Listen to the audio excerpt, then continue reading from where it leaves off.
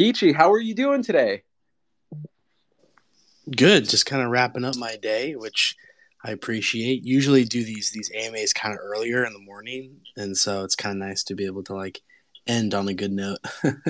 That's what I love to hear. We're really excited to have you here with us today to talk about, ways to protect ourselves to ensure maximum security.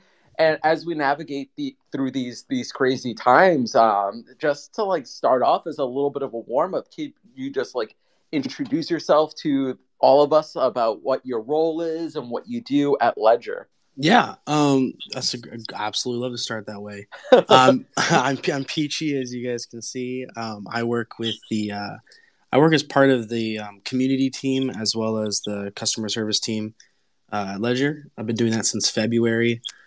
Started in the space much like everyone else, kind of just like doing NFTs and mainly focused on NFTs, and then found myself with an opportunity to work at Ledger just because they were hiring in my town of Portland over in Oregon, and so that was really exciting.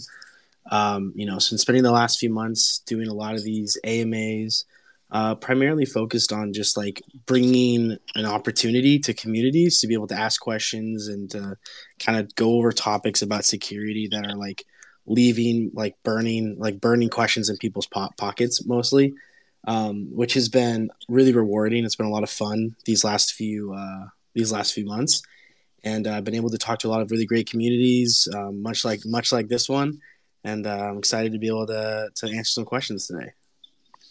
No, we're super stoked to ask you. We have so many questions to ask, to be able to maximize security and ensure that all of our assets are safe, especially with the trying times that we have going on. We're really stoked, and for everyone in the crowd, we're going to open up the room towards the end of the space to answer any questions that many of you have. Also, shout out to everyone who went to the post and commented on the space asking questions. We have a list of the questions that everyone provided that we're going to ask Peachy. But I'm also joined on stage with our founder, Joe. Joe, what's going on? Good morning. I just wanted to say really quickly, actually, if you have a question and maybe you don't want to wait or don't want to worry about it not being answered, you can always drop it down in the comments and we will make sure to get to those questions as well. Yeah, just want to make sure that everyone has a way to get their question answered.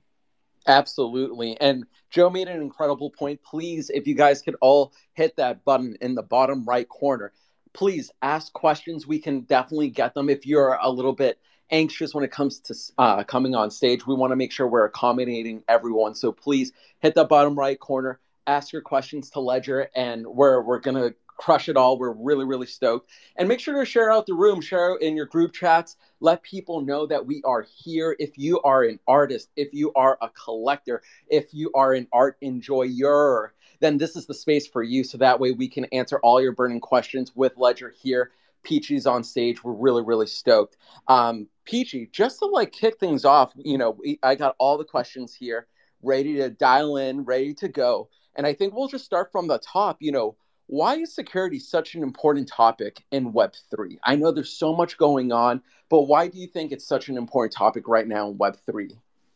Yeah, I mean, I think to me, like at least seeing the landscape as it's changed over the last few months, obviously things like securing your assets isn't something that people have been focusing on since NFTs are really kind of boomed as of late, mainly because you're running into a lot of these transaction-based scams and malicious contract interactions that are resulting in people losing assets. That's what you see on Twitter a lot, right? Is people, oh, I got hacked, I lost all these assets, and then it just turns out that they signed a malicious transaction that just transferred their NFTs away. Not necessarily like you're not necessarily hacked. You're more of just like phished in that case. And then obviously there on the flip side of that. Hacks come more in the form of like losing your recovery phrase, right? Your recovery phrase or your seed phrase or your 24 words or those of you using MetaMask might know it as a 12-word recovery phrase. When you lose those words, when you lose that phrase, And by lose, I mean like, someone else gets it or gets a hold of it, then that's more of what you're experiencing when you're losing everything, right? That's your assets have been taken, all of your accounts are compromised, and that's why having a ledger is so important, because it's going to protect those going forward. No, I fully agree. It breaks my heart anytime that I hear someone accidentally click a link, and it can happen to anybody at any time. I had conversations recently with friends that who are artists, who of course put their hard their hours in making the art, marketing themselves. They're their marketing advisor, they're their own marketing agency, and to put in those hours in and get the sales which they're so deserving of, and to have it all vanish just because they accidentally clicked a link, whether it was in Discord or on Twitter, and have that evaporate. It's absolutely heartbreaking. And if we can, as a united front with everyone here at BurritoDAO, take a step towards ensuring security and just being able to provide the education, bear that information, that arm, that is so important to make sure that everyone stays safe as we look to build over the coming years here in the space. I think, the hardest lessons in life are learned the hard way. And if we could just prevent one person from having to go through that, I think everyone here at BurritoDAO would just sleep a little bit easier at night. And that kind of like leads into the next question. What is the concept of self custody, and how's that does the blockchain work, say, when it compares to a bank? Yeah, so I think the topic of self custody is really important, especially after the events of FTX, as well as Celsius. In any of these situations where you have these exchanges that either collapse or go bankrupt, or whatever happens, and you find yourself the funds that you had in those accounts suddenly evaporate. Right, they're wrapped up in bankruptcy proceedings, and there's nothing that you can really do to get those assets back. And self custody is sort of it's the idea of breaking free from that.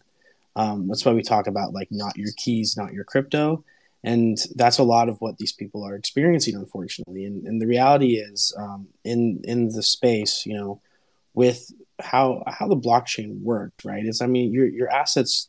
For a good example, I like to talk about this is like in the frame of a ledger. A lot of people think that might think that your assets are like stored on your ledger, and that's not the case. Your assets are on the blockchain, right? Just like everything else. Your crypto's out there, your NFTs are out there, and your recovery phrase, your private key, is how you're going to access those assets. And so ultimately, if you are not the one with the keys to those assets, right? Essentially, like, I guess a good way to think. So something that I've learned over the last few months is trying to like put this kind of conversation into like a good analogy. And so a good way to think about it is like your recovery phrase or your private keys, right? That's a map. Imagine the blockchain as like a giant field of dirt, and you've buried your assets out there. Your keys, your recovery phrase, your private keys, that's a map to where those assets are. And the only way that you're going to be able to get to those assets is if you have those keys. Now, in the case of an exchange, for example, that's somebody that has the map that is like, here you go, this is how much you have. And obviously, when they want to take that money away, then they have access to the map and they're able to go and take the money away, no problem. But if you are the only one with the map, you're the only one with access to that crypto, or to whatever, your assets that are buried out there. And so it's just like when you think of self custody is like taking the assets, taking your crypto, taking your NFTs, and ensuring that you are the sole owner of those assets, and that there isn't a third party or anyone else out there that has any control or ability to interact with those assets without your permission. And that kind of like leads into the next question perfectly. The difference between like a software and a hardware wallet. I think a lot of people don't understand the differences between both of them. And if we could clear that up, I think that would be so helpful to like everyone in the room. Yeah. So, the main difference between a software wallet and a hardware wallet really just comes down to how is the recovery phrase generated.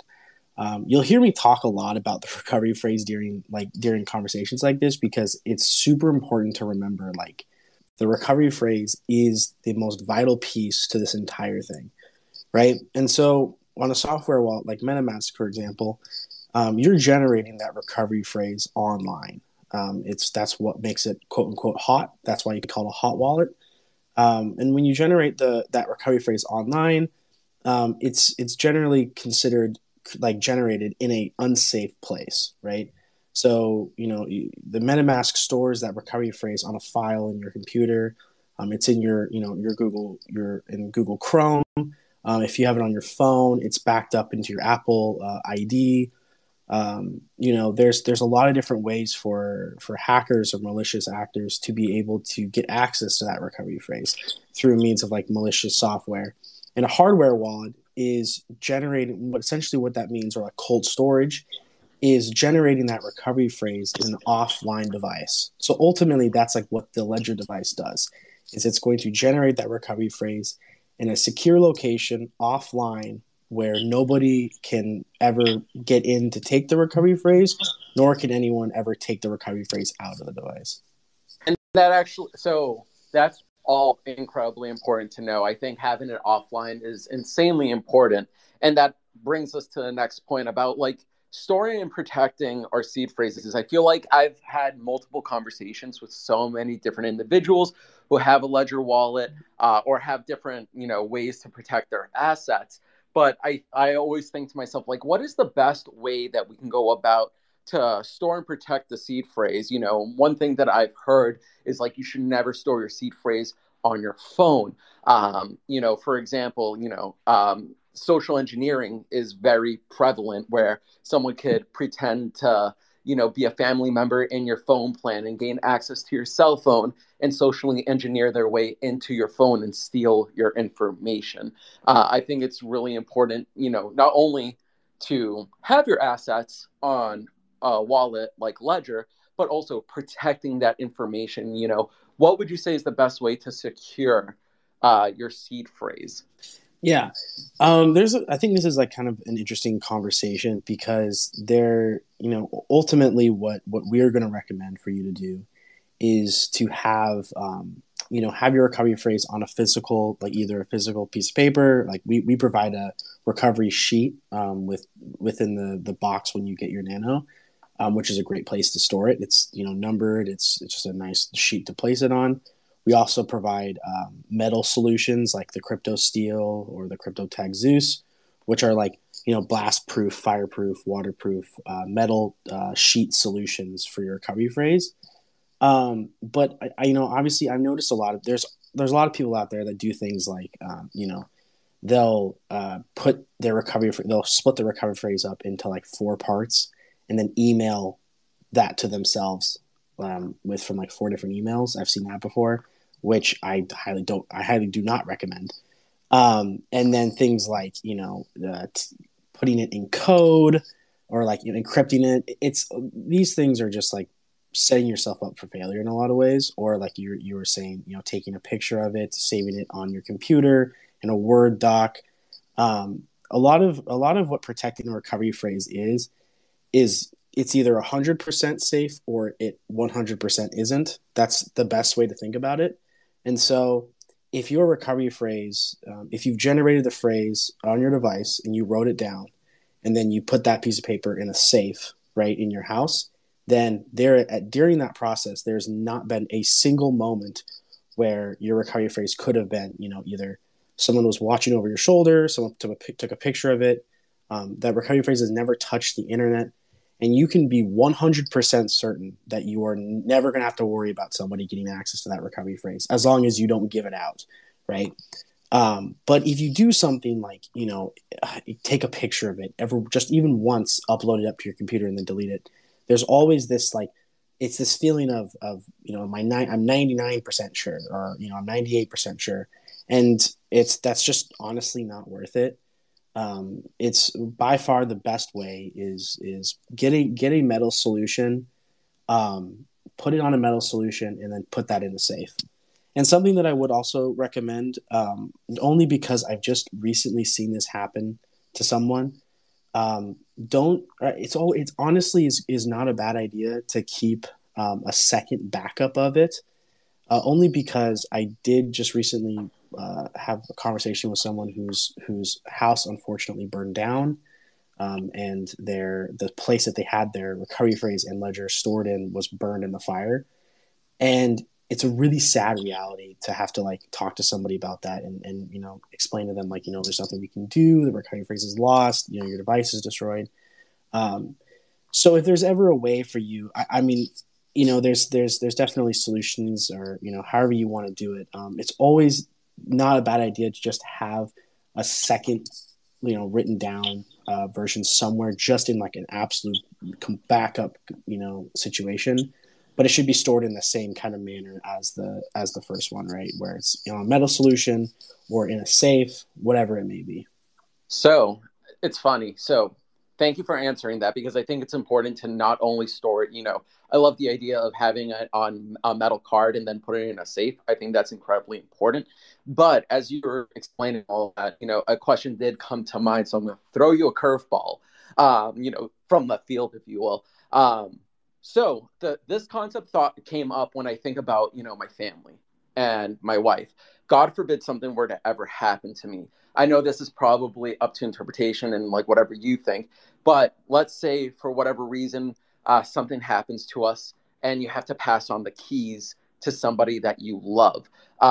What kind of measures or some recommendations would you have to maybe not only educate, but be able to pass on the information to somebody within your family? Yeah, I actually think this is a fantastic conversation.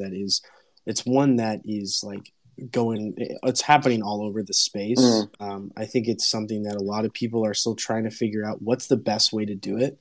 I know that, I believe I'm not 100% sure. I've definitely heard rumblings that I think Ledger is working on some solution for this situation, Ooh. which in my eyes would, the only way that I can like fathomly think about it would be, you give like either you give Ledger, or you give like maybe your lawyer or something like part of your recovery phrase, and then you give like your family the other part of it, so like not one entity can take control, and then you have to come together to do that. I believe there are solutions out there that currently exist that utilize that format, where you give like a quarter of the phrase to your parents, another quarter of the phrase to like your fiance or wife, or partner, or husband, and then give like another chunk of it to like a lawyer or something along those lines. There are solutions out there. Ledger doesn't currently provide one.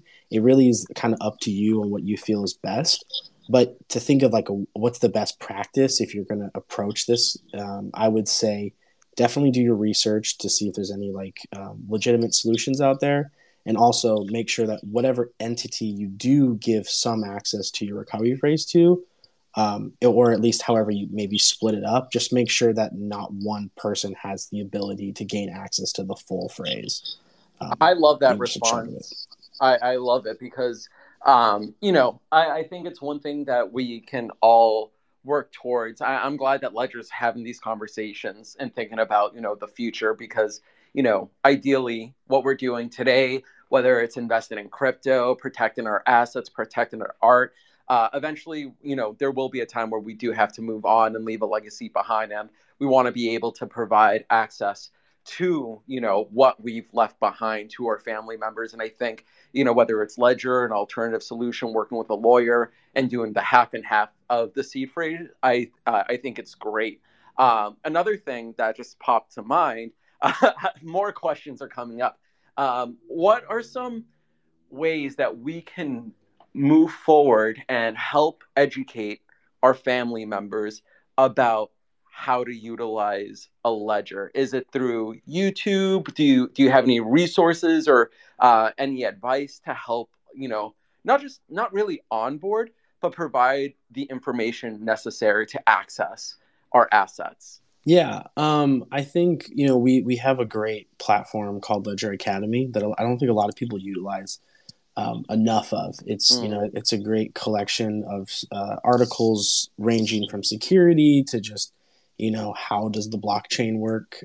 What is a wallet? There are tons. I mean, there are hundreds and hundreds of articles there, as well as our YouTube channel. I think are both two fantastic resources for somebody getting started. And I think it allows, especially in situations potentially where, if let's say a family member comes into, the hands of a ledger device, it's like, well, what do I do? How do I know what's on here?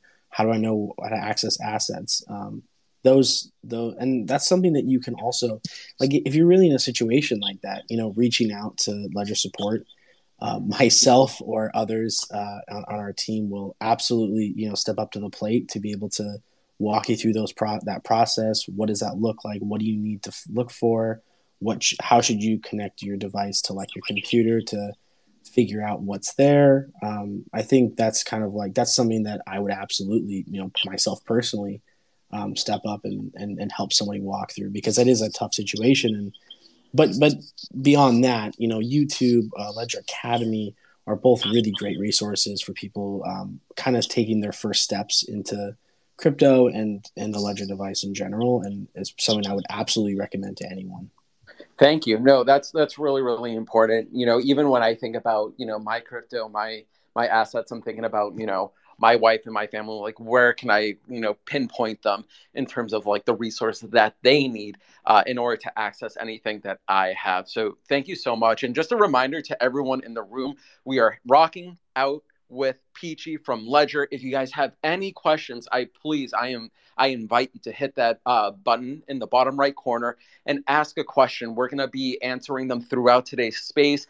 We're rocking, we're crushing it, we're having a great time, and we're really arming ourselves with the education necessary to protect ourselves as we navigate through this space. So make sure to hit that bottom right corner and share the space out with a friend. Now let's get back to more Ledger talk. So the next thing that I have in mind, so now that we've covered that, thank you so much. One thing that is, of course, on top of everyone's mind, everyone has their NFTs on, whether it's a hot wallet or their MetaMask or whatever it is.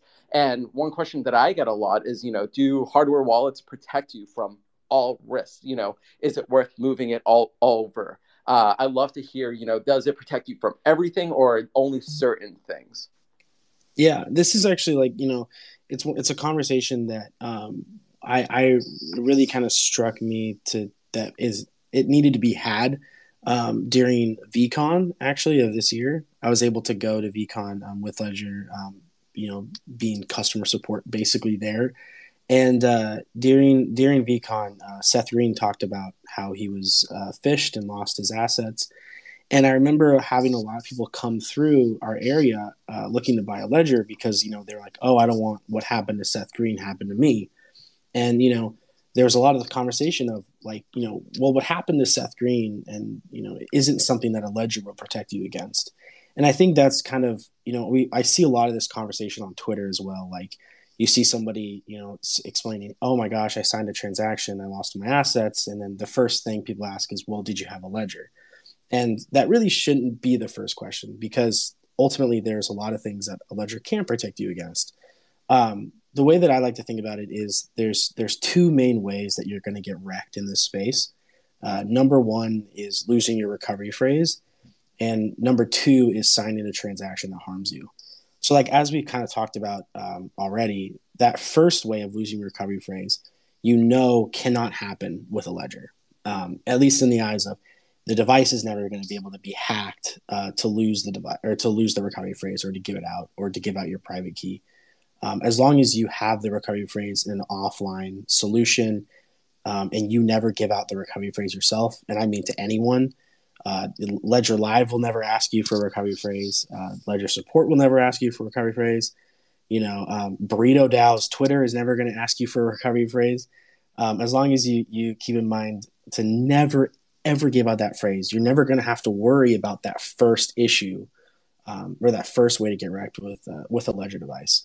But I have a quick question about that. Yeah. Super, super quick question. No, you're good. What are some instances where someone could be, maliciously acted upon where like you would see something like that? Because in my time, I've never seen anything ask me for that. And of course, I know enough not to. But like, are there sneaky ways where malicious websites will try to tactically like grab that from you. What are some examples or any that you can think of? Yeah, I think there's a few that come to mind that at least jumped out to me as like, whoa. Mm. Number one is people will. I don't know how people manage to get to them, but like fake Ledger Lives, either in the form of there was actually a time. It was about like a couple months ago, where I'm assuming a group found or kind of realized that they could put fake Ledger Live applications on the Microsoft Store because we don't have you can only get Ledger Live through iOS or the Apple Store and the Google Play Store. And so we had a lot of people who downloaded this fake Microsoft app, and you would plug your device in, and it would just like kind of it would like process for a second and say, oh, device not active. You need to quote unquote refresh your accounts, and then it would ask you just to input your recovery phrase. So that's one way, or there's people will look up like Ledger Live on Google and will find fake Ledger Lives through that way. And it's the same thing. It's actually kind of funny. Some of the sites are super, super bad where it's like it'll ask you to like connect your ledger and you just hit like the connect button and then it's like says, oh, your ledger's connecting. And then it'll say, oh, connection failed because you need to input your recovery phrase. And so it's like you're pretty easy to call these out and to like realize what's happening. I will say there was one that like wasn't necessarily ledger related, but almost got my hot wallet recovery phrase. And this was back when I found there was somebody on Discord, a Discord that I was in that kind of was mentioned like, oh, I just lost all my assets and stuff. And I asked like, oh, can I look at your Etherscan? I'm interested to see like what, did you sign something? And it looked, and he had approved all the transactions out. So it looked like he lost his recovery phrase. And when I said that, he's like, oh, it's not possible. Like I only went to this one website and it was a fake other side website. And I kind of was messing around with it. And when it asked me to it asked to like connect my wallet. I was like, all right. So I connected my wallet and it said that like for some reason, like it looked like I logged out of MetaMask. And so I was like, well, that's kind of weird. And so I tried logging in and it was telling me my password was wrong. And I was like, why my password's wrong? My password's not wrong. And then, so to recover the password, you actually have to go to like a separate web page in MetaMask to input your recovery phrase to recover your password. And except this time, what this site was trying to get me to do was to actually input my recovery phrase right there on the site. And I remember like starting to like think like, man, do I have to really input my recovery phrase right here? And then that was like that moment of like, oh shit, like that's what happened. And it was actually the website was like it was causing I can't remember exactly what it was doing, but it basically was causing the failure of your password to log into MetaMask. And then it would then it overlaid like a fake MetaMask to try to get you to input your recovery phrase. And then that's really what it was. And it was just like that moment where I realized like, oh, you're supposed to go to a separate page actually to do that. And so once I realized I was like, it wants me to input my recovery phrase on this web page. That's why I was like, this is the scam. I have only seen that one time, and the web page went down pretty quickly afterwards. But that was definitely a scary one because I was thinking to myself like, man, I was getting ready to input my recovery phrase here, and I was looking for this guy, and that's how crazy they can get. That's terrifying to think about. Like you're sitting there and you're like your hand is like your fingers right on the keyboard and you're like, wait a minute, this is not like that's when the movie stops and it's like things are not good. But I'm glad that you were able to like kind of see that and like pinpoint that out. And I think that kind of also is like a great tidbit, like where any website that is asking you to ask for your recovery phase, or excuse me, your seed phrase, that is a clear indication of something not right. So thank you so much for giving me that example. I know we were talking about, losing your seed phrase in terms of, ways that, or like the way that your hardware wallet can protect you from most risks, but like what are some other examples? I know the seed phrase was one. We were going to the second one. Yeah. So really, like, as we're saying with like the two ways you can get wrecked, first one being losing the recovery phrase. Second one really is signing a transaction that harms you. And so, like I said in the beginning, this is what you see on Twitter a lot. This is that like, someone tweets, oh, I just lost all my assets and, I got hacked. Typically it's just a situation where, they find themselves onto a scam website, connect your wallet, looks normal. But when you, go to do the whatever, if let's say it's a fake mint site and it suddenly asks you to transfer it, it asks you to transfer your NFTs away or sign a set approval for all, or the one that we've seen more recently is it's actually a gasless transaction or a signature, which is gasless transactions are transactions where you're not actually changing the state of the blockchain, which is kind of important between like gasless and transactions that you have to pay gas for. But what like this scam is trying to do is it's trying to utilize your existing approvals on OpenSea, which I'll try to wrap this because I don't want to get too deep into that. Where like your existing approvals, so if you have ever listed an NFT on OpenSea, then you've signed a set approval for all, and that's just so that when that NFT sells, it can transfer the NFT out of your account and give you the money that someone paid for the NFT without you having to sign a transaction to send the NFT away. That's what set approval for all does. But what this scam tries to do is it uses that like existing approvals that you've signed with OpenSea and tries to get you to list all of your NFTs for 0 ETH in a private sale that only the scammer can access. And it's brutal. It's brutal. It's one where you can lose everything that you've had approved in OpenSea in just like one quick gasless transaction, and it's something that like we're super aware of, and like I'm trying to do as much as I can to like educating people about this. But it's one that really sucks to see because it can hit you really fast, and then next thing you know your assets are gone. That's really good to know, especially with the updates with the approve for all. I know like I've signed that a lot of times when I'm like selling an NFT or anything like that. What are some ways that we can, protect ourselves and to mitigate the risks of falling for a scam, whether it's, losing your seed phrase or like an instance, like you said, where your NFTs will be sold on a private sale at 0 ETH. Yeah, so ultimately, these are kind of things that the easiest way to avoid them is to educate yourself on what they look like. So, for example, if you're on a minting site and you click the mint button and suddenly a transaction pops up where it's using a transfer from function, or now that MetaMask has changed it where it's now like it'll say like if you're trying to sign a set approval for all, it throws this big like red box up. Seeing those things outside of places like OpenSea should immediately set off a red flag of like, okay, that's not good. I should not be seeing that. The gasless transaction one, I've probably scared somebody in the audience thinking, oh my god, how am I going to know this? And I can tell you that it's actually super, super, super, super clear when it's malicious versus not malicious. So a gasless transaction or signature is something that everyone in the audience has done. When you go to log into OpenSea, you sign one. When you use Collabland or Premint, you're signing a gasless transaction.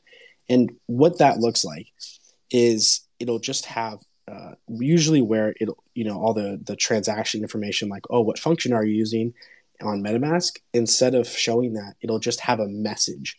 It'll say message, and it'll be like, you are signing into OpenSea, or you are verifying your assets with Collabland.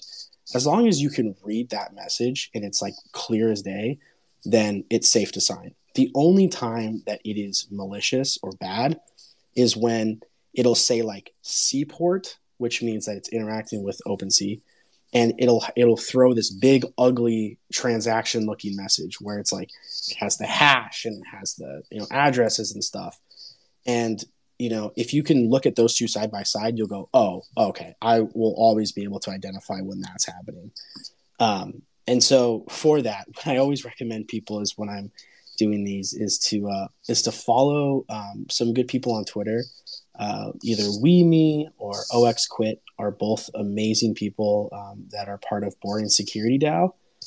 They do a fantastic job of continuously updating people with great Twitter threads, talking about these scams.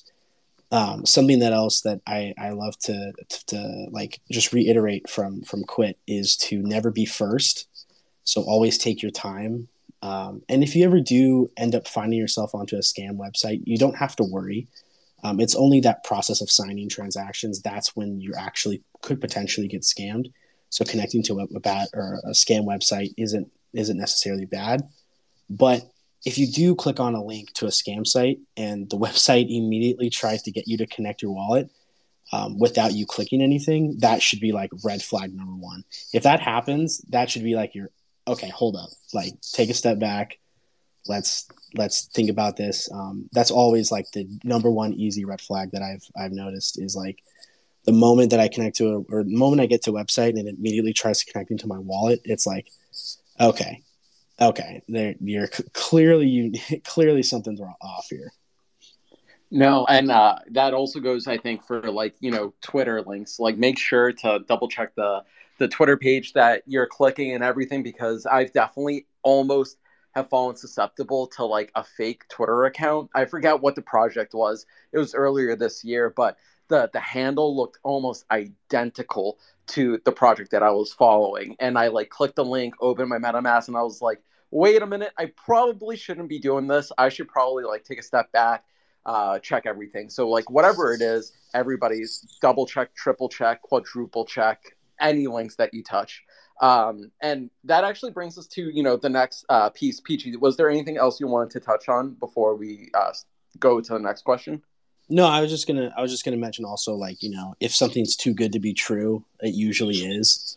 So if you get a tweet that's like, Art Blocks is minting, or we're doing 100 extra, it's like, okay. Also, if you find a tweet where the replies are blocked, that's also like a pretty easy, like, okay, because it's blocked because they don't want people calling me out for being a scammer. Those are just like little things to know on, when you're on Twitter, just like an extra way to keep an eye on things, to avoid getting scammed. No, that's a really good point. I didn't even think about that, about people like blocking comments, because that's that's the number one thing I would like think to check is like, are people like commenting on this? What's the status, the update? Thank you for that. That's super helpful. And this actually transitions perfectly into the next segment, because a lot of the individuals in the room are artists. And what I love is people taking ownership of their smart contracts. I think that's incredibly important, to have ownership of your smart contract. If you're selling on Manifold, I know a lot of people in here are doing so. And this brings us to, more of the smart contract safety aspect. For you, Peachy, like why could smart contracts be risky to people new to the space?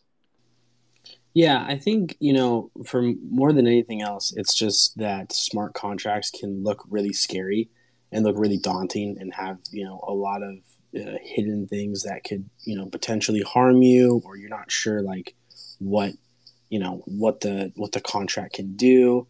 There's a lot of different, for me, the way that I see it is like always, for starters, just being able to see the contract on Etherscan, being able to have an idea what it looks like and making sure that you actually are able to view it is really important, just so that way it gives you the peace of mind knowing that if someone's not trying to hide something.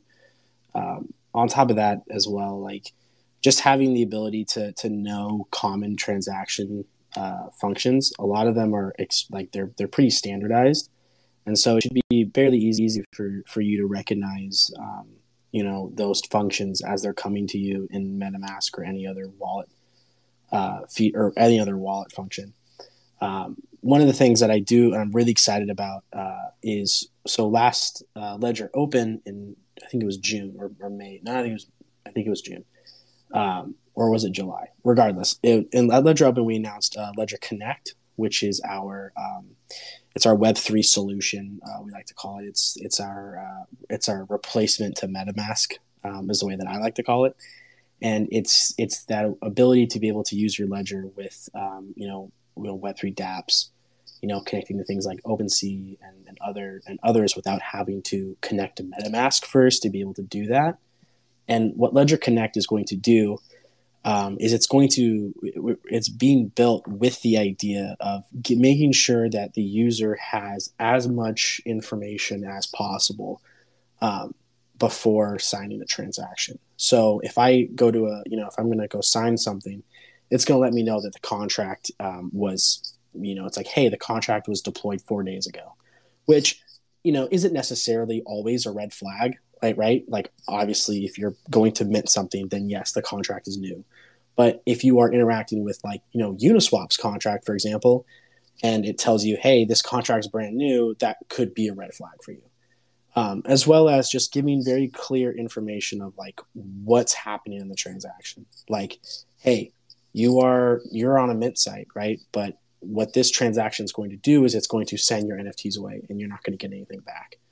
And that's like what the idea behind Ledger Connect is, to be able to give that information, so you as a user don't feel like you have to, memorize contract interactions and functions, and when you should and shouldn't see them. You'll just be able to recognize, okay, obviously I don't want to be giving away my NFTs and not getting anything back. And that should ideally helps, avoid those big situations. Just out of curiosity with Ledger, is it Ledger Connect? Yeah. A lot of us, or a lot that I see, we use Manifold. I think it could be very easy for someone to impersonate another artist that uses Manifold to mint their NFTs.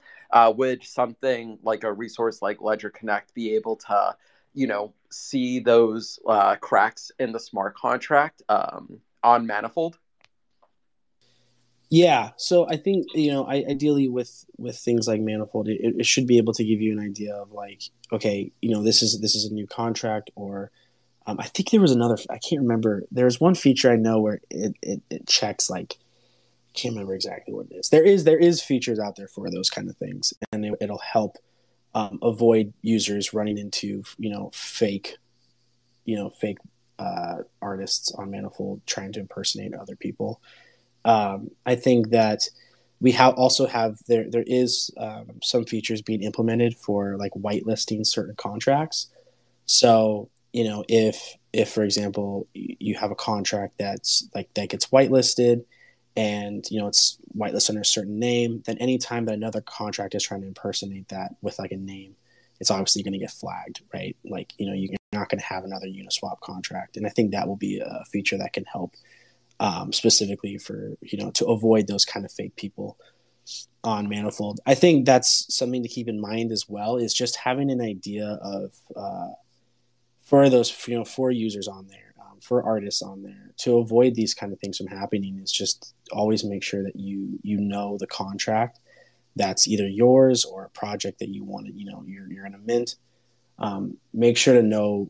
The Manifold, I believe, does a great job of telling you what the contract is, like right on the front, underneath like the artist and the title. And so being able to know, like, okay, I know this is the one I want to mint. This is the legit one. This is the contract. Memorize the first few digits, and then you'll be able to avoid kind of running. Or if you run into fake ones, then you're able to just notice right off the bat that the contract's a different a different address, and you can avoid those. No, thank you so much for that. Also, shout out to Joe for pinning that up at the top. Just so everyone can know that, if you're looking for the next 1000X, $100 on a Ledger or Trezor Grid Plus can save you $100,000 down the line. So don't be that guy. Get yourself a Ledger. It's not a paperweight. It is something that will protect you and save your ass down the road. I do love it. Sorry, I just gotta say, I do love that he mentioned the Grid Plus, because a lot of people don't know about this. Like the Grid Plus, it's actually it's like a card-based hardware wallet, and so it's like a credit card that you can use with like any Grid. It's like, so Grid is like a machine, right? Like it looks like one of those. Oh gosh, what do they use for like Shopify, or not Shopify?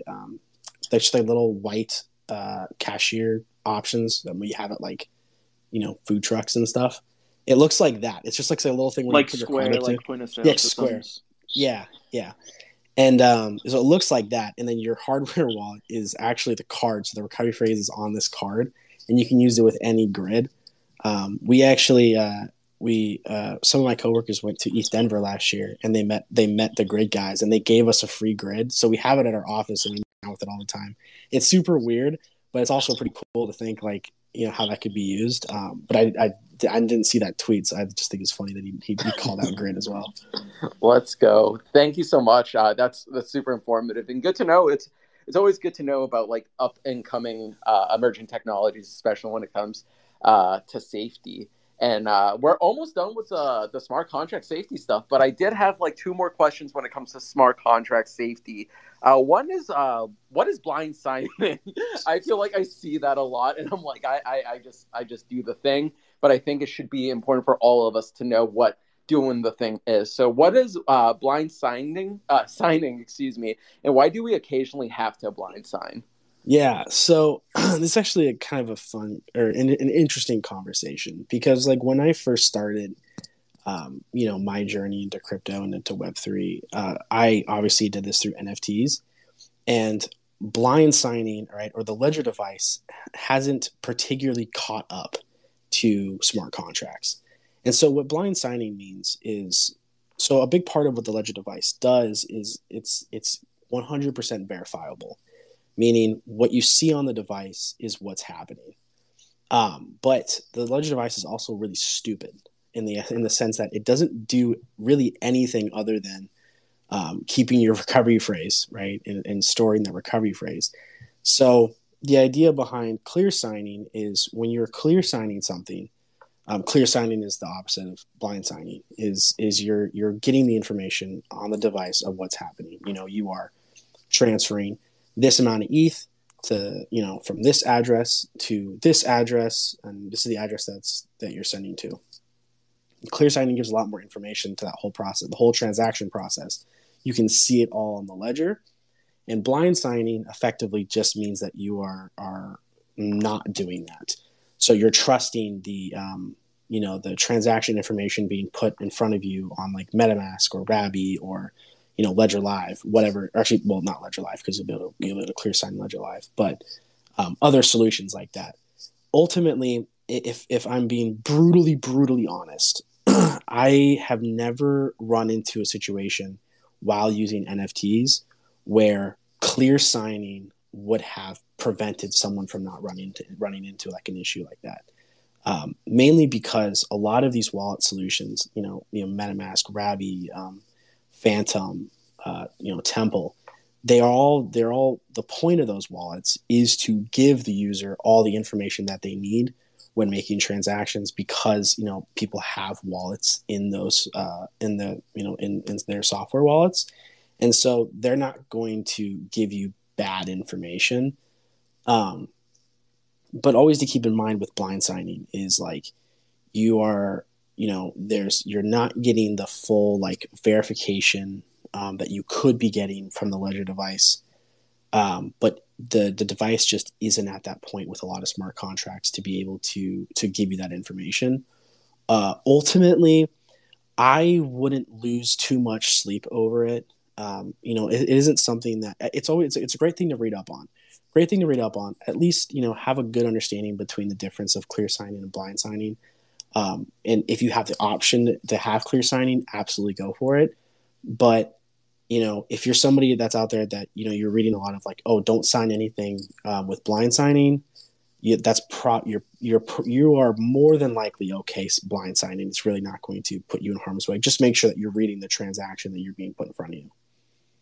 No, thank you so much. I think that cleared it up for a lot of us because I've been doing the blind signing and I'm like, I don't know what it's doing. I'm just doing the thing because I want the pretty picture. But it's really good to know, what's actually happening and making sure that, we're all informing ourselves with the actions that we take. And I'm glad that you were able to clear that up. And that kind of brings us to the point where we do have some questions from people who commented on the post, which we're really excited. Also, I want to open this up for anybody who wants to come up on stage and ask Peachy some questions. We do have a couple of minutes towards the end of the show. So if you do have any burning, lingering questions, I invite you all to please request to come up on stage. We'd love to see some friendly faces come up here and hang out with us. The first question that I actually have is from one of our good friends and one of the team members from BurritoDAO, Buzzy. The first question he has, or the question he has, excuse me, is where do you think the balance is between self-custody and convenience? And are there improvements that device manufacturers like Apple could be making on their end? Yeah, that's a great question. I think there's definitely a very careful balance between convenience and security. A great example of this is if you have a MetaMask wallet like you're using now and you want to move to a ledger. Obviously, the way that you're going to do that is create a new recovery phrase on the device and then transfer the assets from MetaMask to this new device with the new ETH address. But a lot of people are like, oh, I don't want to pay the gas for that, or I don't want to transfer all those NFTs, or I want to keep the address that I have. And so they'll input their MetaMask recovery phrase into the device, which obviously is not going to secure that recovery phrase because it was generated on MetaMask and it's still usable in MetaMask. So the way that I see it is as we kind of progress in the future, I think that it's going to be extremely important to be able to interact with different, dApps, in as many different ways as possible, and be able to, sign, interact with things. But at the end of the day, having that, having the device or something, whether, even if it's a secure element in a phone, right, that is going to stop and require you to, to read the transaction and then approve it. Knowing that your recovery phrase is really safe. I think that's kind of the conversation behind convenience and security is how can you get as convenient as possible while having that 100% safety guarantee behind your recovery phrase being secured. Because if there's anything out there that, like, a lot of people will ask, like, oh, can't I, approve, isn't there like some transactions that I can approve, like, without my ledger, right? Like, it would be so much easier if I didn't have to sign this every single time. And it's like, no, because if you did, it meant that whatever you're doing has access to your recovery phrase and you're no longer as secure as you could be. So I think as long as you are staying true to that security first, peace of mind first, and 100% safety when it comes to your recovery phrase, then I think that's when you can start breaking into convenience. No, I think that's a brilliant response to that. I think, there's a fine line, and it's about, making sure and understand that, like, the reason why this might be an inconvenience is for the safety aspect, knowing that, like, nobody can touch your stuff. And that actually kind of brought up a question that I had lingering in my mind as you were speaking too. For example, we have our ledgers with a certain wallet address, but you can also connect your ledger to a wallet like a MetaMask. So let's say you have a different wallet address under the same wallet, like a different account. That wallet gets drained. Will that affect your NFTs and assets on your ledger? I'm not sure if that was clear. No, absolutely. Well, absolutely not. If you have your ledger device connected to MetaMask, and your MetaMask like recovery phrase gets exposed or whatever, and that your assets get drained out of the MetaMask accounts, your ledger account won't be affected by that, and that's because MetaMask doesn't actually have access to your private keys, so you're secure in that way. But to kind of talk about this a little bit further. Something that a lot of people don't even realize with the ledger device that adds like an extra layer of security for themselves is to add a second ETH address in their ledger live, for example. So this is how I have my device set up. I have my first address, which I consider like my daily use address. And then I have a second address, which is what I consider my vault. And so with this first address, this is what I'm like listing my NFTs with. It's what I'm, connecting to websites. It's what I'm minting with.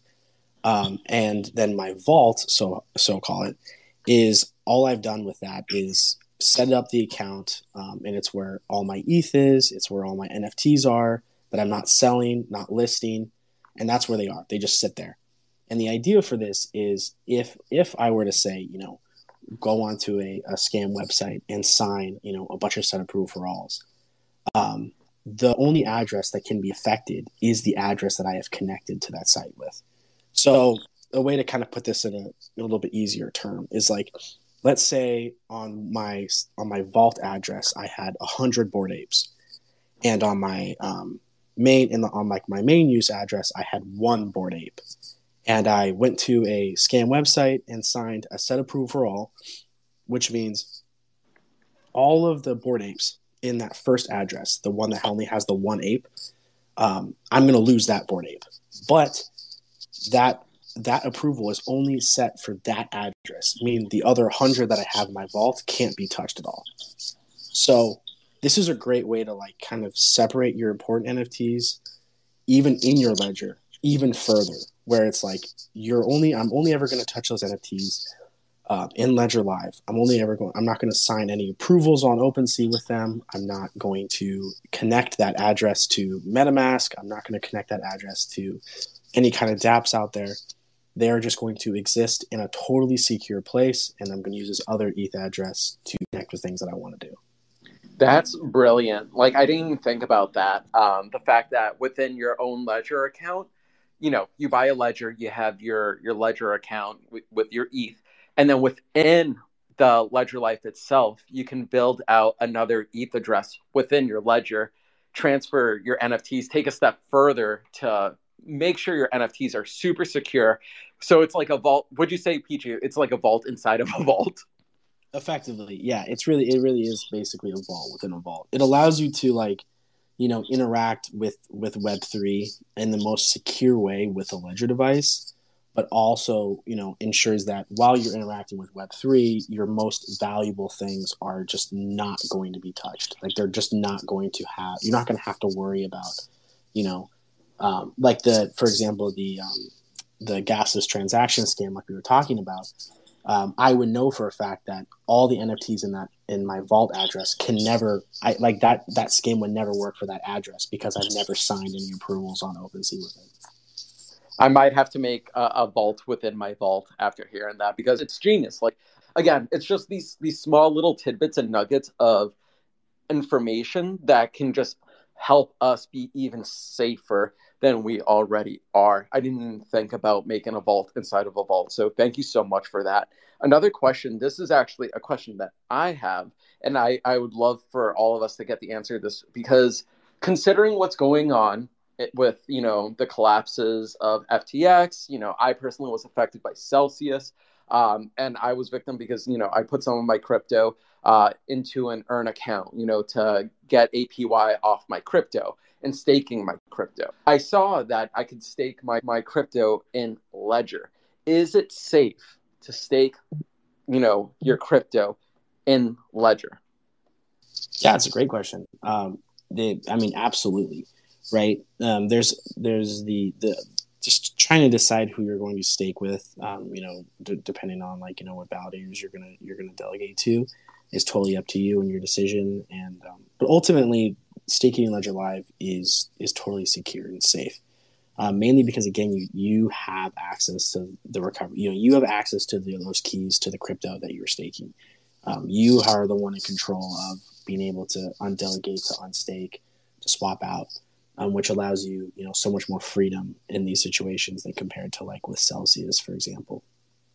And that's what's super, super important. You can also, stake with like a lot of we're actually trying to roll out more validators. I think we just recently put out I think it's our Algorand validator. I can't really remember. I know I just talked to someone the other day about it. But that's also something that's really nice if you really want to be super, super double sure, is to be able to obviously stake with Ledger's validators, which that's what I do, obviously because you got to support the company. But staking in Ledger Live is going to be one of, if not the most secure experience with staking that you can have. To kind of go a little bit deeper into that, why is it safer than any of these centralized exchanges? I think a lot of us have mistrust, personally myself, coming from someone who is personally affected, I have a lot of mistrust with centralized exchanges. What makes staking with Ledger different from a centralized exchange? It really comes down to just who has access to the crypto, right? Who has access to the recovery phrase and the keys that controls that crypto. With owning those keys, with owning the rights and the ability to control the assets, you don't have to worry about those assets getting gobbled up and taken away, like you do with an exchange. Being able to have full control over what's happening with your crypto is the way to secure it and to make sure that you have control over it whenever you need it. I had another question that I wanted to go off of that too.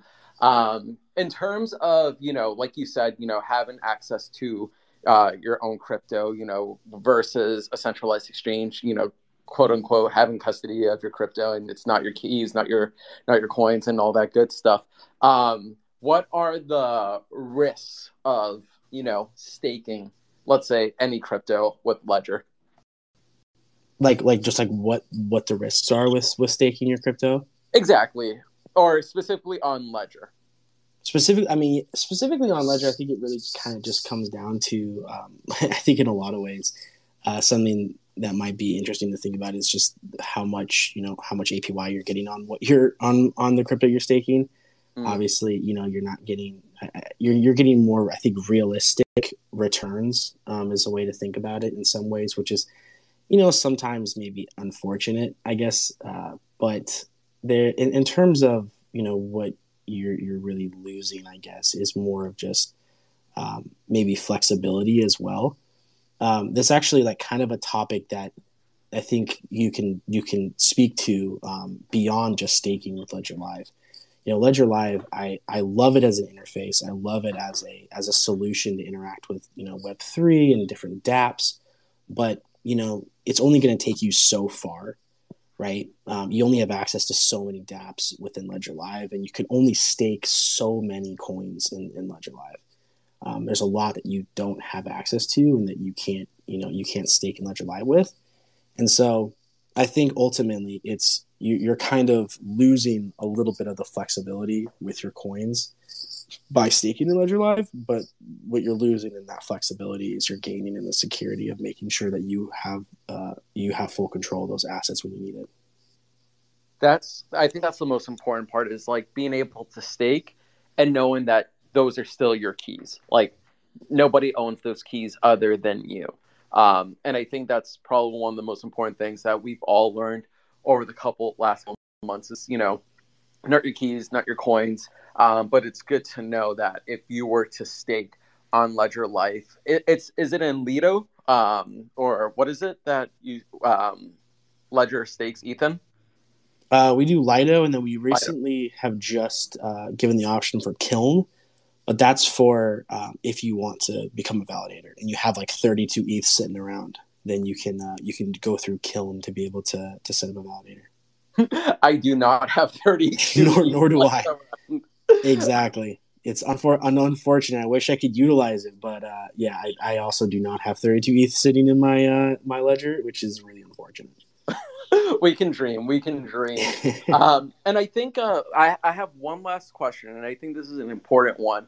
I talked to Jacob about this on a call, and I want to ask you this question too, as we're getting ready to wrap up the show. Unless anybody else wants to come up on stage and ask Peachy a question or comment in the bottom right corner, feel free to submit a question because we are getting towards the end of the show, and I'd love to hear from so many of the lovely faces in the crowd. If you guys want to come up, you guys are more than welcome to. But Peachy, one thing that, Jacob did bring up that I'd love to ask you as well is like, what would happen in, end of the world situation should Ledger go down? Let's say Ledger files for bankruptcy. What would happen? Yeah. In the event that Ledger goes bankrupt, or I actually talked about this in the last space that I did, if Ledger were to FTX, which is an unfortunate way to express that situation. Ultimately, users would be affected a little bit, and the only way that I mean by affected is Ledger Live wouldn't be usable, right? If let's say like Ledger Live were to disappear, You still have your device. The device works completely independent of Ledger as a company. It works independent of Ledger Live.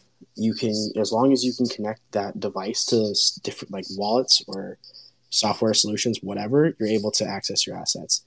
And then if, let's say in the event the device starts to no longer work, right? Ledger's gone. Your device doesn't work. You don't have Ledger Live. As long as you have the 24 words, you still have full control of your assets.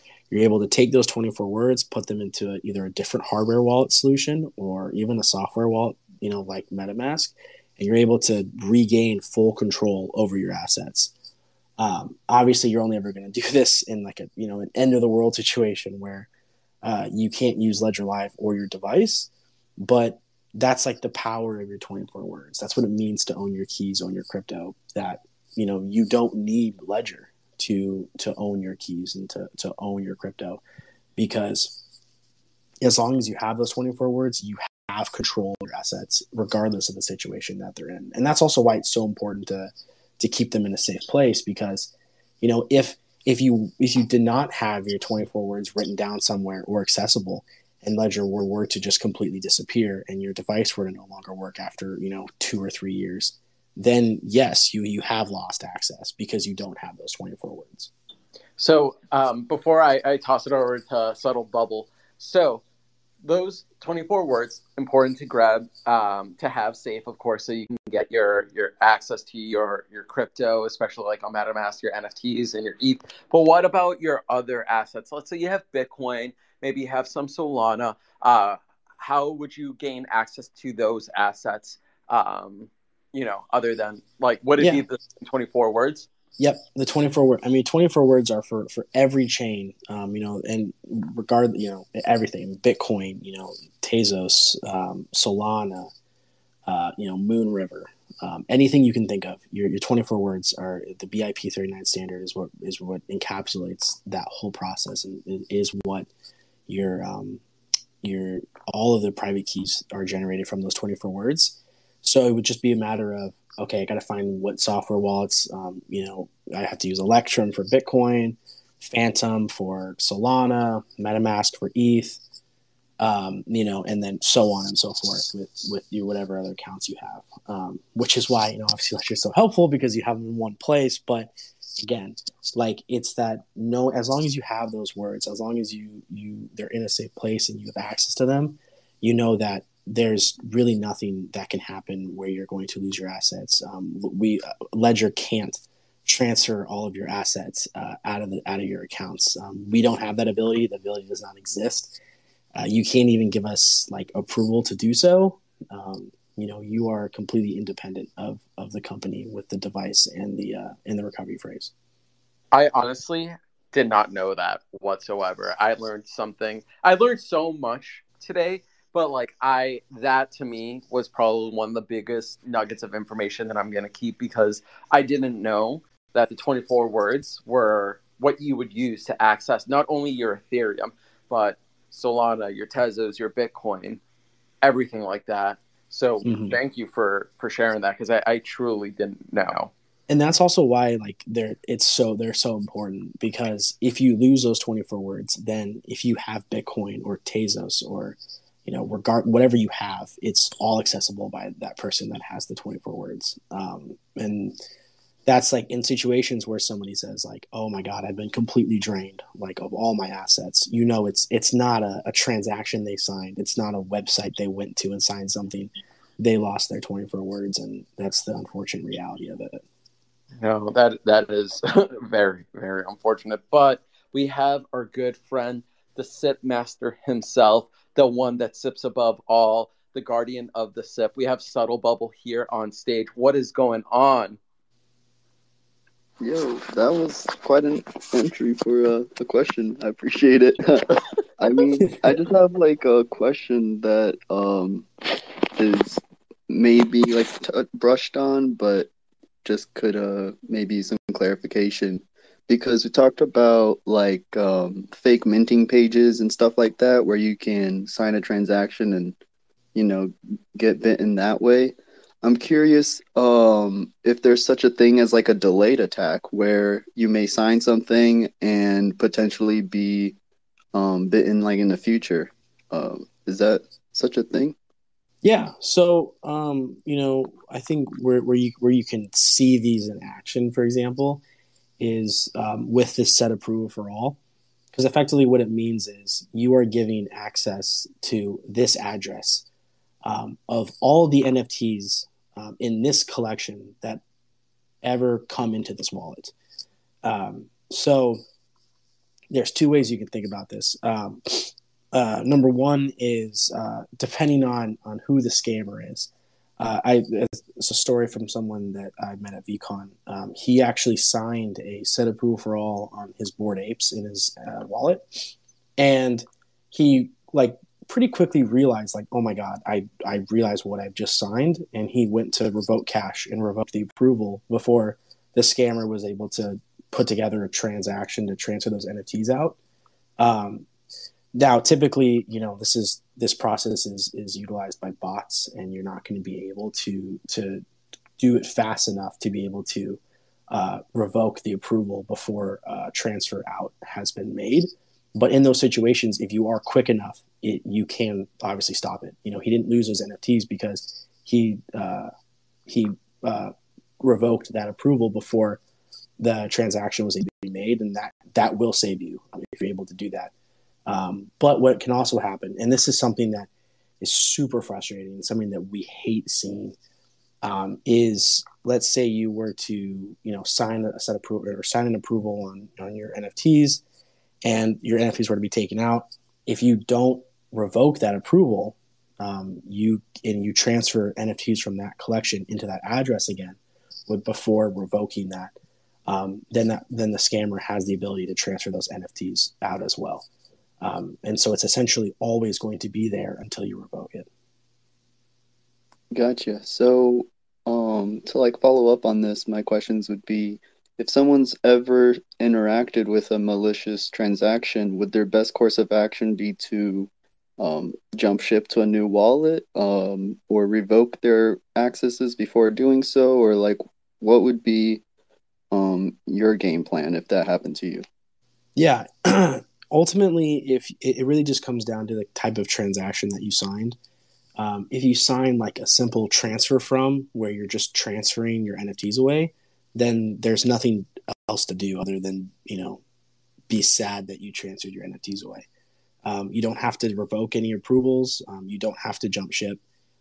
Everything you're not compromised in any way. You were just convinced to transfer your NFTs to a different address.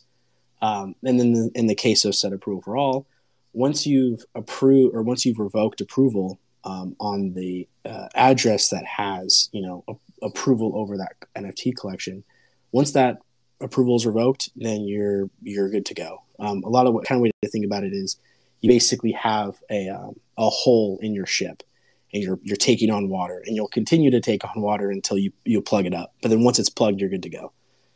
You don't have to abandon the wallet. I've seen that a lot, where somebody signs a set approval for all and then proceeds to spend tons of money in gas just draining the wallet into a different address. You don't need to do that.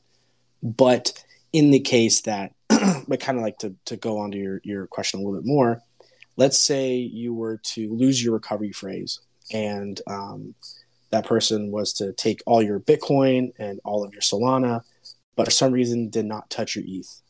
They just didn't realize that your ETH was there.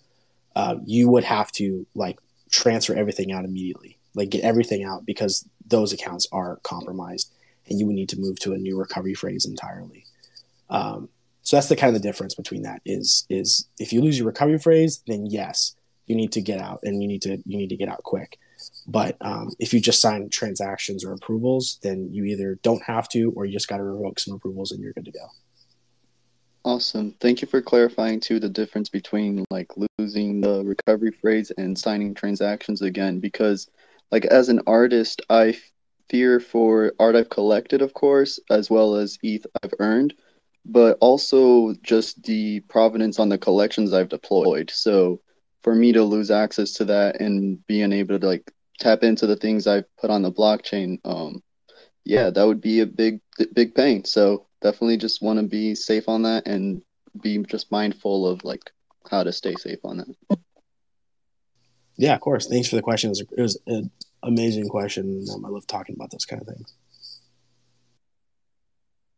Thank you so much for that, Subtle Bubble. I appreciate you coming up. Always love hearing from you. I'd love to open this up to anybody else who would love to come up on stage. If you have any questions for Peachy, I want to be mindful, of course, of your time, Peachy. I want to say from everyone at Burrito DAO, we're so grateful for your time. We appreciate you hanging out with us, answering all of our questions, and even then some. It really was, I think, beneficial for everyone here. Shout out to everyone also for being here with us. I want to shout everyone, and I apologize in case I butcher your name.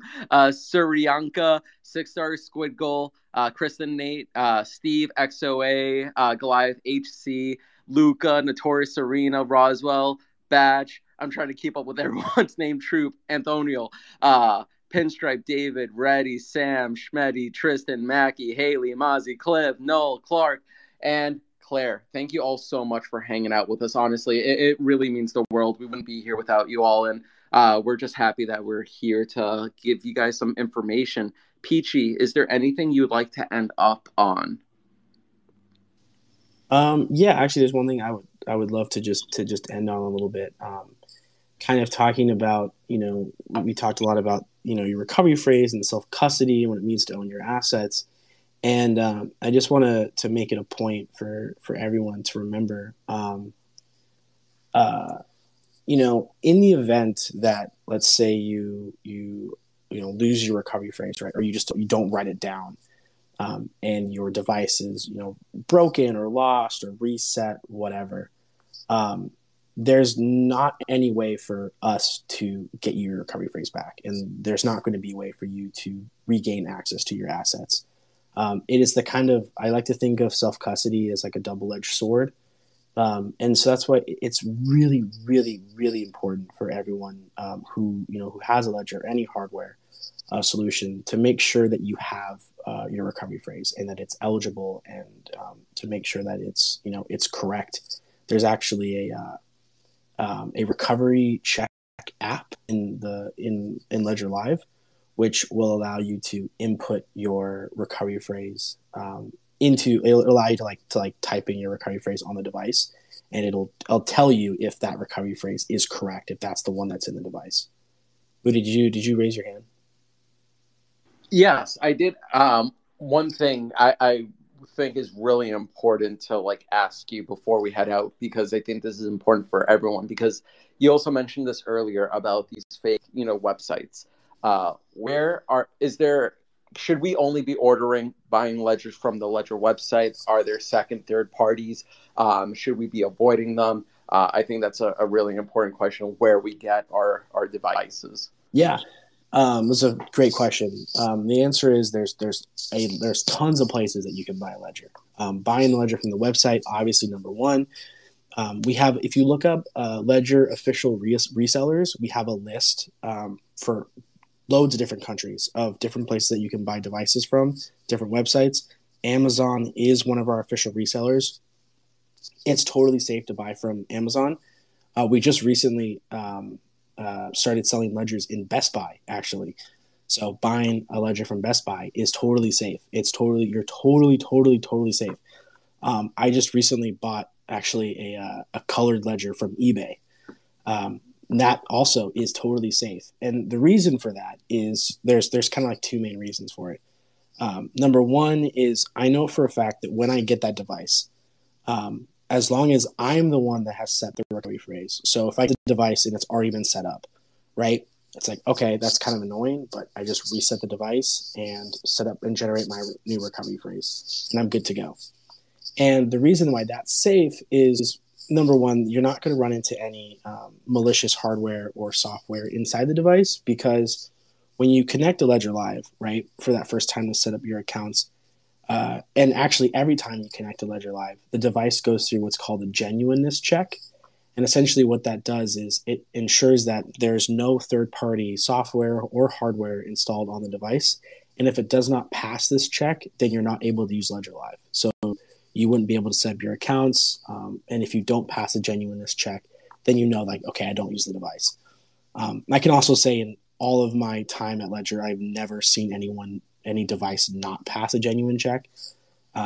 So I've never actually seen, heard of, or even interacted with, or really have ever heard of a case where there was a legitimate Ledger device that did have some, third-party software or hardware installed in the device. I can tell you it just really, it never happens. But even if it did, the genuineness check would make sure that that device is genuine. On top of that as well, we do have a help center article, which I always recommend to people. It's if you look up, is my ledger genuine? It'll walk you through, like, okay, what are the contents in the box? Connecting to Ledger Live. Did you set up your own recovery phrase? And if you can say, yeah, okay, this is good, this is good, this is good, this is good on that whole process, then you should feel totally safe that your device is genuine and it's good to go.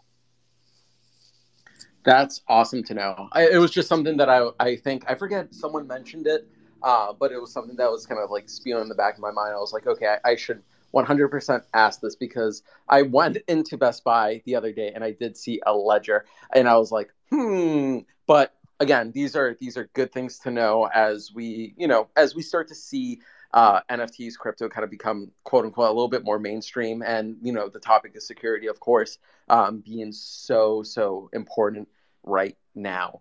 Other than that, Peachy, is there anything else you'd like to leave us off on? I think really just like, make sure you have your 24 words, make sure it is in a safe place, and make sure that you never give it to anyone. If you get a DM from me asking for your recovery phrase, you know that I'm a scammer. If you get a DM from Moody asking for your recovery phrase, you know he's trying to scam you as well. We're not doing it. No one will try to do it. Don't give your recovery phrase out to anyone at any time for any reason. That's by far the number one most important thing. And if you remember to do that, you're going to vastly protect yourself from ever losing your assets. Hi, this is your common sense calling in right now and reminding you all to please go pick up a ledger, pick up something just to put your crypto and your assets away and store them safely. Don't give out your recovery phrase or anything of the sort, and always just be safe out there on the streets of Web3. Peachy, from everyone out here at BurritoDAO, I just want to say on behalf of the entire team, thank you so much for hanging out with us this evening. I hope this is one of many more spaces that we can do down the road as we continue to educate our friends, our artists, our collectors on the best practices to keep them safe and keep their hard-earned NFTs and crypto in a safe place. I feel that I learned a lot. I think everyone at the team learned a lot, and everyone in the crowd. Thank you for answering all of our questions. Again, there's no dumb question in this room, and I'm glad that we asked as much as we could. So from everyone, thank you so much. Peachy, Joe, is there anything else you'd like to leave off on? No, just thank you everyone for coming, and yeah, hopefully we'll do more stuff like this in the future, where we'll continue the conversation around security and all of that. And I also know that when we first discussed things, Ledger's actually got some stuff in the work for communities like us, to just help us learn more, have more examples, and everything like that. So yeah, I'm just happy to be able to help people out with such an important thing. Awesome. Thank you, Yeah, Joe. thank you guys. Thank you guys again. I just want to say thank you again for having me and for letting me come up and talk to you about this stuff. It's one of my favorite things to do, and one of my, nothing I love more than being able to chat with communities about security. It's super important, and I really appreciate the teams in this space that want to take the time and set these things up with us to be able to give their community an opportunity to get some answers on really important topics, especially during this time. 100%. Thank you again for everything. Thank you all for hanging out with us. Again, get a ledger, get a burrito. Heck, why not put a burrito on your ledger, or stick a ledger inside your burrito? Just kidding. Don't do that. Everyone, thank you all so much for hanging out with us. We appreciate it. Stay safe. And everyone, have a great rest of your evening. Thank you all so much. Thank you.